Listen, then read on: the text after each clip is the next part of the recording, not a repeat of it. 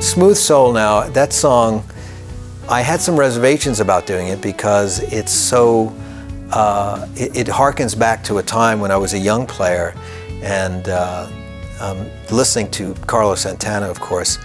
And he was one of those players, along with Hendrix, that taught me that that an electric guitar player, a young rock and electric guitar player, could play a beautiful instrumental melody.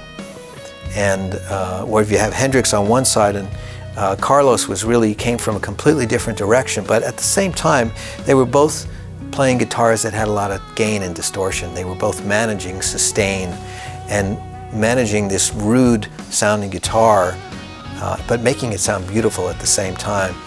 Once we got into Sunset Sound with Chad and Glenn, we had to recognize where the soul of the song was, and we wound up picking a take that was really loose actually, but it just had a fat, huge groove to it, and everybody just picked the right thing to hit, the right string to play at the right time.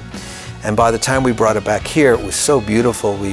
We really treated it very lightly, just, you know, with kid gloves on, so to speak. We just didn't want to ruin that vibe of the three of us just playing it like that. And but again, a simple song with a message that harkens back to a very interesting period in music.